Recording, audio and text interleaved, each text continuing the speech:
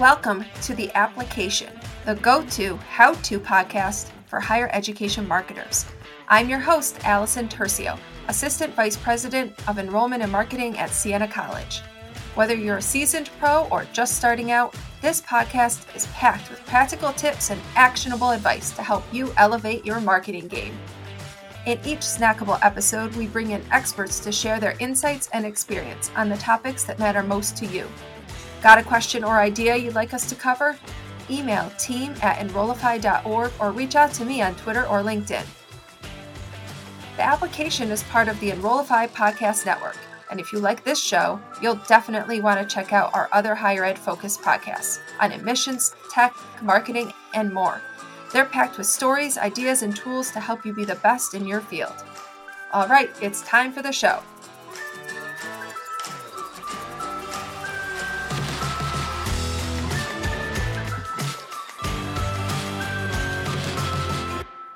Today's episode is all about how higher ed marketers can help their institutions prepare for the enrollment cliff. My guest is Dr. Carrie Phillips. Carrie is the Chief Communications and Marketing Officer at the University of Arkansas Little Rock. She recently earned her doctorate from Texas Tech, and in doing so, studied how regional public universities are using marketing to mitigate the enrollment cliff. I'm sure you can all see why I'm very excited to have Carrie on the show. Welcome, Carrie. Thank you so much for having me. I'm so excited to be here and be part of this conversation.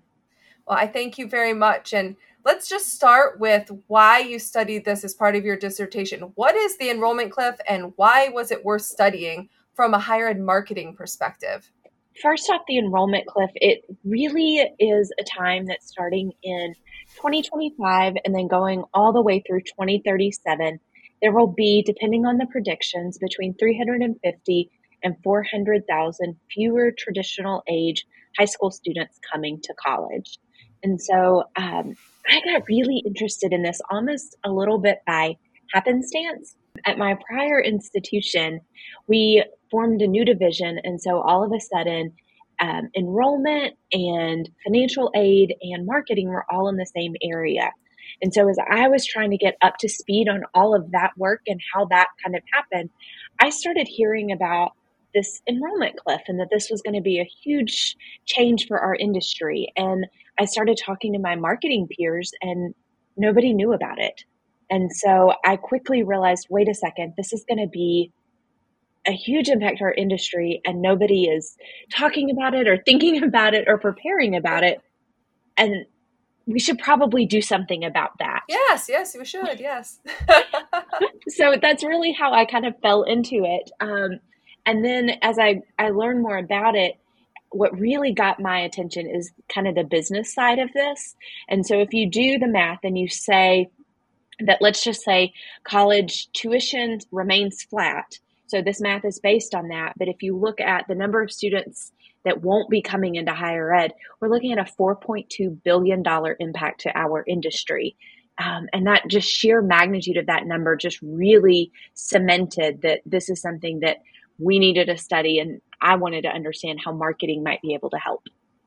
Yeah, we are facing similar things at Siena, and we've done the math on the number of students that will be coming from our top feeder high schools, for instance.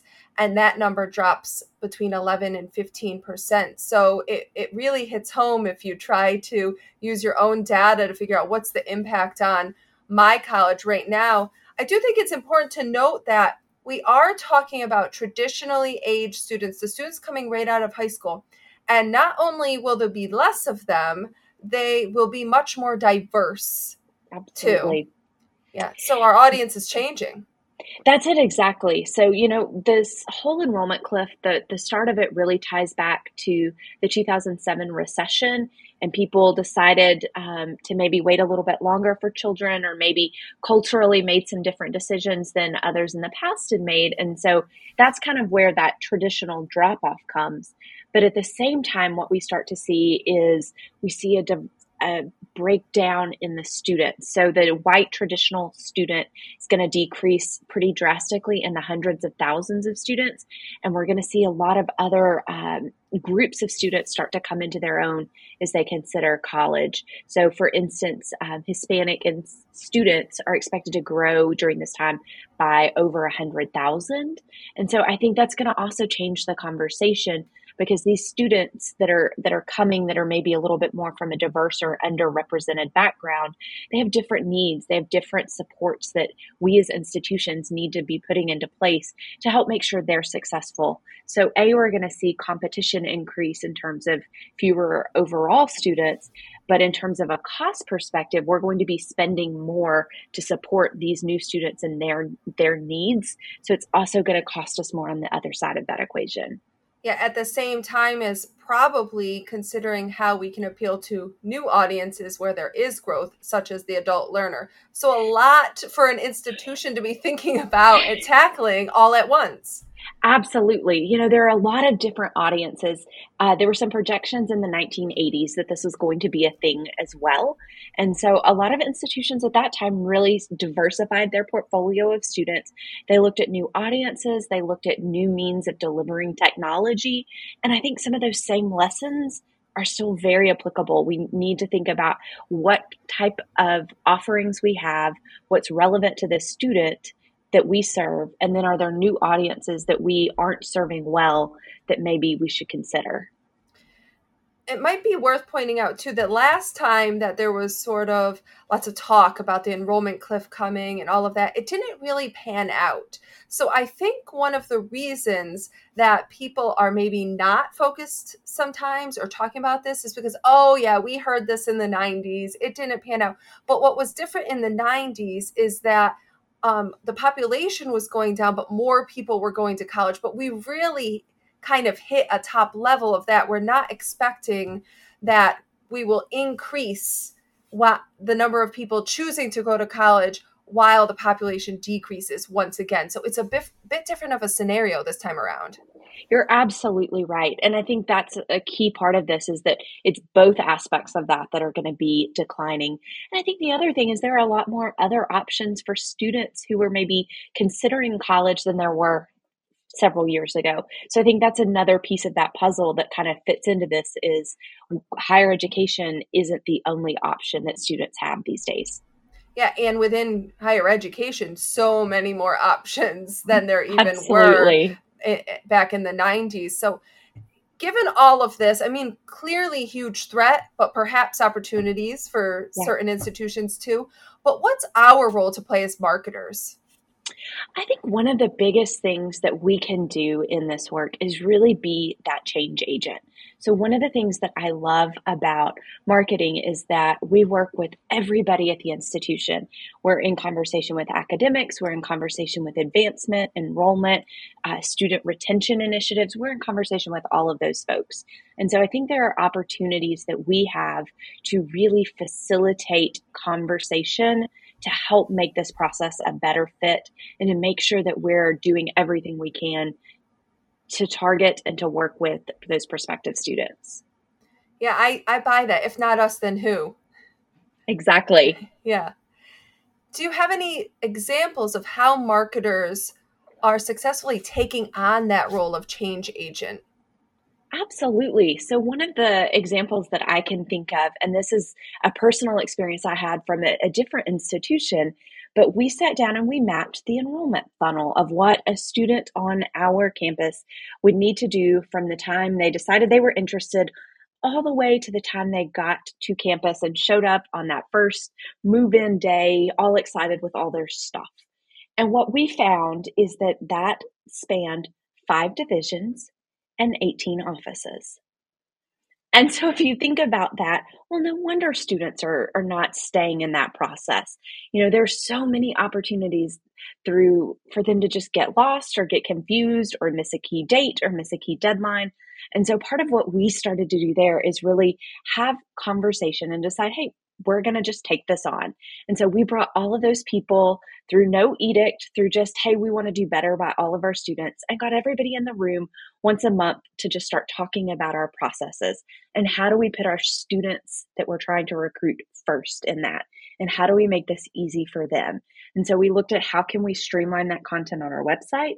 How can we streamline that content in our print and email communications? And what we really found is that from the student-centered perspective, the student doesn't care which office it is. To them, it's the university. Somebody told me. And so we really spent a ton of time trying to make that an easy process. And I think there's so many examples like that marketing is really equipped to recognize, hey, this is a problem. Let's just get everybody in the room and figure it out. Yeah, I say this all the time, especially even with alumni audiences. They don't know the difference between the annual fund and alumni relations and they don't care. It's just the institution to them. But that's really for all of our audiences. We think that there's so much nuance about who's talking to them, but to them, it's just the college or university. And it's a really important thing to remember. Time for a pop quiz. What keywords does your website rank for? What doesn't it rank for that you think it should? What are a few opportunities you could be winning on if you just tweak some website copy on your .edu? Okay, how'd you do? Not great? That's okay, because our friends at DD Agency want to answer all of those questions for you and then some. DD Agency is a higher ed specific marketing technology agency that has conducted countless SEO audits for colleges and universities across the country.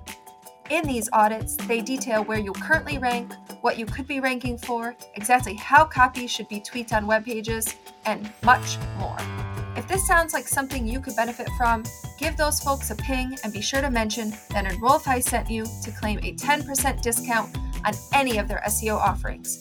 Head on over to enrollify.org/DDASEO or simply follow the link in the show notes below. That will guarantee you get a 10% discount off of your audit. Head on over to enrollify.org/DDASEO to learn more. So what I'm hearing is a good starting place is to just dive in, do the work, and start auditing what that journey looks like. I think that's a perfect example, and that's a perfect place to start. I think having conversations as well with academics about what programs you're promoting. You don't want to promote programs that have capacity challenges because that, again, from a student-centered experience creates a problem. So get that conversation going with the academic folks of what things should we be touting and how do we work together on that. So there's so many opportunities that we have to just raise our hands and decide we're going to be the people to do this and get started. I think the collaborative approach that you're talking about could be very valuable because in doing that, people become more informed about this enrollment cliff that's coming. Absolutely.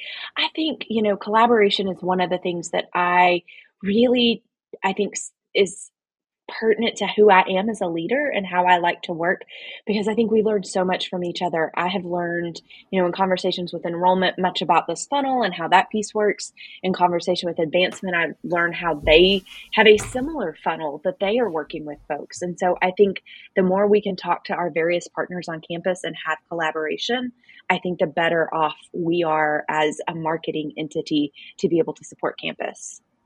Well, in your dissertation, you talked to marketing professionals at different higher ed institutions about how they're approaching this. What are they doing? Anything stick out that is really important for the listeners to know and follow, perhaps? Absolutely. I think 3 kind of key strategies came out of this. And the first is really a focus on branding. And so it's, I think, really important for institutions to know who they are and be comfortable with who they are. And I think marketing plays a role in helping make sure that conversation is happening. And then maybe if there are varying perspectives on that, help to be that bridge that builds consensus. In talking to folks about this, that was right at 75% of the people in my study had either just finished branding work or were fixing to start. So I think that's a really good place to start, is to figure out who you are as an institution, know what that brand is, because that helps you stand out, that helps you build that affinity and that emotional connection that you can't always do with just, here's our stuff. Yeah. Differentiation, right? Absolutely. So I think that's one thing. I think another piece is really that strong relationship with admissions or the enrollment function. What is their enrollment plan? Because if we don't know that from a marketing standpoint, we can be doing a lot of great things, but are we doing things that help support the goals that the institution has decided are the things we need to focus on? And so I think sometimes those two entities live in separate worlds and maybe don't collaborate the way that they should. And I think, unfortunately, that's a missed opportunity because I think there is so much that we can learn from each other and that we can help from each other. From a marketing perspective, we have all this great content. We have all of these great testimonials and these beautiful images. What better place to have a partner that wants great content and beautiful images to put in their email campaigns and to put in their conversations? So there's some natural synergies if we can really build that collaboration. And then I think the third thing is a real focus on niching and understanding what programs make sense, what student type makes sense. I think we're past the days, as one participant said, we're going to see more niching in the marketplace. We're past a point that we can be all things to all people. And so I think we've got to get in the room with the academic folks and understand what that looks like on their end. Yeah, I think niching is such a good opportunity for colleges to get at differentiation. And sometimes that means talking about one program and not all the programs, right? But rising tides lift all boats. So I think for the right opportunity, it's good to be open-minded about that niching strategy. Absolutely. And I think it's one of those things that where we can be intentional about it, I think it makes really good sense. What are the opportunities that are in your local community that really lend to those conversations? I think is a great place to start. If there's a local organization or a local industry partnership that aligns beautifully, that's an easy differentiation point that maybe doesn't feel quite as high level of we're going to promote X program over Y. If that's something that's never been done historically at your institution, that's maybe a small way to start moving that direction if it's something that our listeners haven't done before. Yeah, when I think about niching, Northeastern University always comes to mind for me. 20 or so years ago, they were a commuter school in Boston. And I'm in many different Facebook groups of parents and high school students and admissions Facebook groups. And Northeastern University is in demand. They are lowering their acceptance rates. They have these really strong ED pools, and they really built that all on that co-op idea. They owned the idea of co-ops and became known for that and raised the profile of the entire university, which has become really interconnected globally now. Going from a commuter school to what it looks like now, if you would have never guessed that that was the road that they would be on, but it really was built on that co-op idea. It wasn't built on these broad themes about Northeastern University. They really went all in on that, and it worked out for them really well. And I think that's the thing. I think if you look at every institution, there are those opportunities that exist to do What's just yours? that. What's yours? Right. And I think we've got to be comfortable, though, as an institution to just say, this is where we're going to stake our flag. This is what we're really good at. This is who we are. And we're going to lean into that, and it's going to be okay. Yeah, I love that. What are the best ways to build buy-in and collaboration around some of these ideas?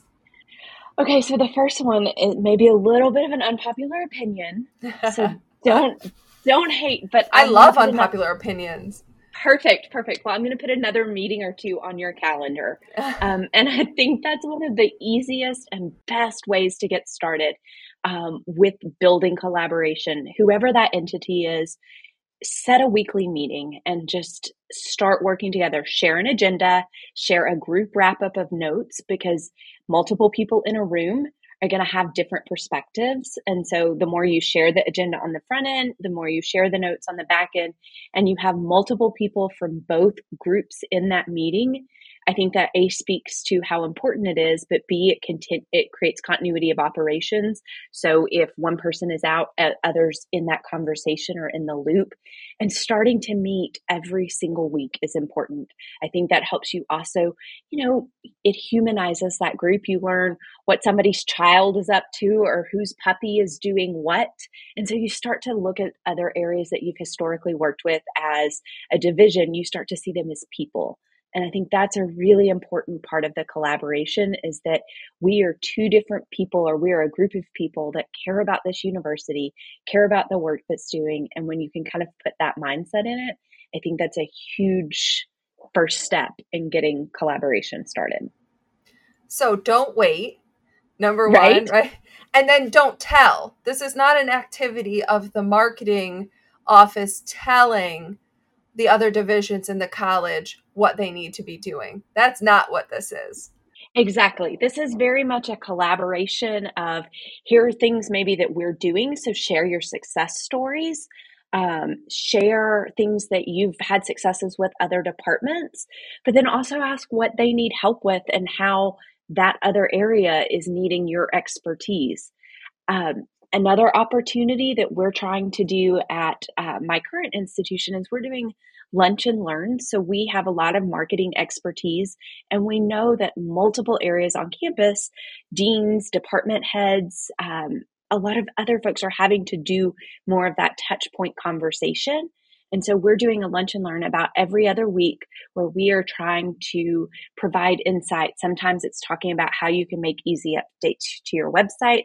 Sometimes it's talking about your content strategy for social media. Sometimes it's talking about how to take great photos on your iPhone. So we're really trying to offer tools that can help those folks be successful. And I think that's really important. And I think the final kind of collaboration tip I would say is make it easy. And I use the example of recycling. If you ask most people, is recycling good? They're going to raise their hand and say, yes, it is. Recycling's good. But then when you have to start separating the plastic from the glass, and does number 2 plastic, is it recyclable, or is it number 5? And I've got to dry all of these things before I can put them in. All of a sudden, people just throw it in the trash. And so when we give people our brand book, and it's a 70, 80 page book, and we say, here, read this, it's everything you need to know what to do. Well, they're going to do the exact same thing. They're just going to set it aside and do whatever. So if we don't make it easy for people to be collaborative and to be partners with us, then we're never going to have that collaboration with them the way we want. Do you have any examples of institutions that are really doing some great things right now to set themselves up for what's to come in 2025, 2026? Yeah, so a couple of things, I talked a little bit that a lot of folks are really doing that brand work. Yeah. Also seeing a lot of marketing focus on the tech side and how the technology of marketing automation, marketing clarity can come into place. And so seeing a lot of people that are really focused on that. And then I would say right at a third of the institutions that I talked to in my study did not have regular conversation with enrollment, and they weren't in regular conversation with academics. And I think those are two huge things that can be started right now to really continue to move that needle and prepare for the enrollment cliff. There's still work to be done there. Yeah, I mean, we can't avoid the enrollment cliff, right? But the moves we make right now are all about shoring up our market position for when we hit that time. Exactly. And I think a lot of it too is looking at who are your markets, what are your targets. Several of the participants that I spoke with said, okay, we've been really focused nationally in trying to build our national prestige. And we've looked at the analysis of that, and we've made some headway there, but we haven't quite built the brand presence that we want, and we don't have the budget to compete at that level. So let's pull this back and focus more on our region, people who know us, and let's really dial in on that group of students. They're familiar with us. They know what our institution is about. And we can then really take, because they already have that brand presence, and we can really start to personalize that journey and talk more to them about programs and areas that are of interest. And I think folks that are looking at things that at that strategic of a level are going to be in a really good place. Yes, it's such a great concept. Build your market position where you have strength. where you might be weaker, that's not the place. So shoot, if you don't have a really strong national presence right now, chasing that is probably going to get your eye off the ball. Absolutely. And I think marketers at a core fundamentally know that. I think where the real challenge comes in is having to manage up that conversation some, because that's not as to say, hey, we're going to stay right here in our own backyard. That's not a sexy conversation to have it No. at a cabinet meeting or at some of those key decision maker moments. Well, and it all comes from pride, right? Because they see all the great things happening on your campus. And so they think everyone should know about this. It's amazing. But maybe don't realize that every college thinks the same way. Right. Exactly. So you mentioned challenges. And so this is a very challenging thing to face. So there's definitely going to be challenges. This is not an easy path to go on. So what might some of those be so that we can be very aware of them? And then how can we overcome them? So I think institutions do have a lot of challenges. I think marketers in particular, there's the whole concept that higher ed is struggling with perception. And so I think that's going to impact marketers as a whole. But more specific challenges that I think marketing teams face is first buy-in. Making sure that they've got the right people in the rooms and they're in the right conversations. The latest data says that we've made some advances in terms of having representation at that executive council or cabinet meeting, but we're still only between 60 and 70% of marketing teams are represented there. So we've still got some work to do there. I think another big challenge is, what is marketing's objective and what is the real role? Depending on who you ask, some people feel that marketing should be a very strategic entity that's focused on the whole institution. But then there's also this part of it that we're a little bit of a service arm, and how those two intersect and what that looks like can vary day to day. But I think we have to be really cognizant as marketing professionals that we don't get tyranny of the urgent, and those service things that are urgent and on fire get in the way of thinking about that big picture conversation and that big strategic work.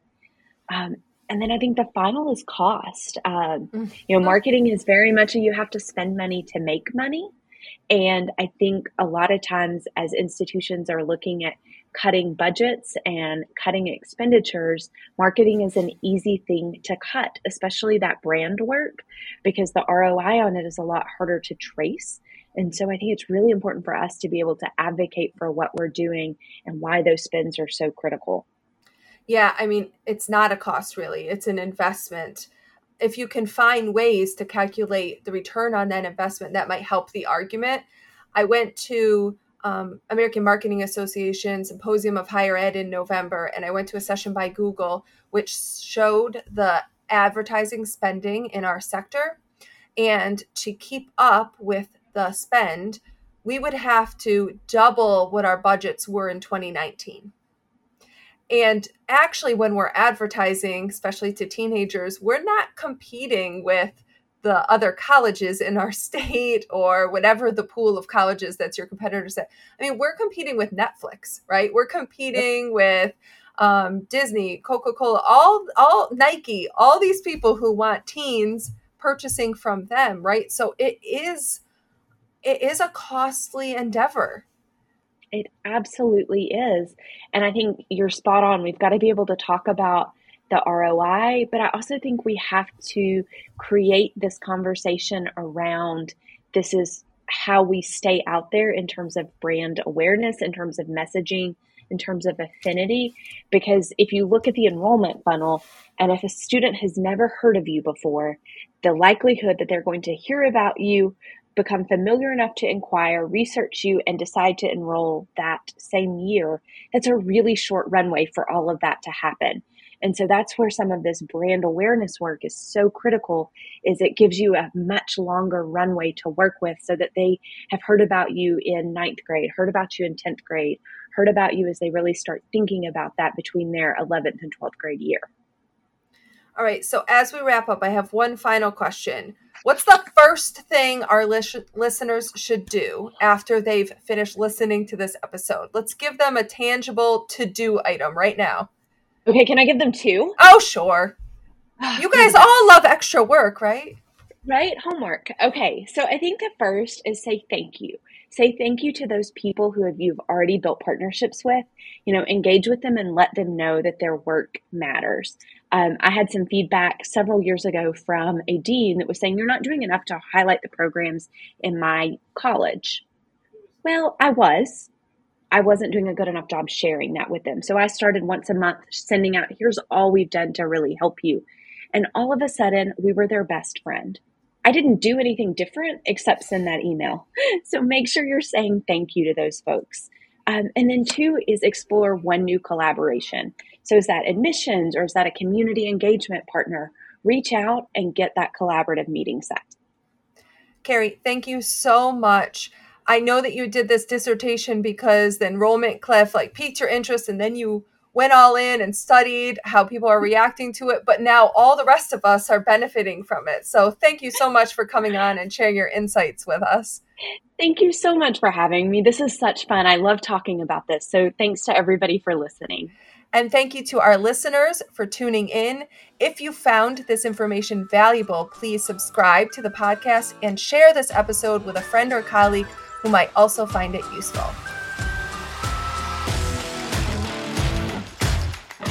Hey, all, Zach here from Enrollify. If you like this podcast, chances are you'll like other Enrollify shows too. Our podcast network is growing by the month, and we've got a plethora of marketing, admissions, and higher ed technology shows that are jam-packed with stories, ideas, and frameworks that are all designed to empower you to become a better higher ed professional. Our shows feature a selection of the industry's best as your hosts.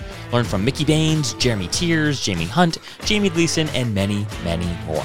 You can learn more about the Enrollify Podcast Network at podcasts.enrollify.org. Our shows help higher ed marketers and admissions professionals find their next big idea. Find yours at podcasts.enrollify.org.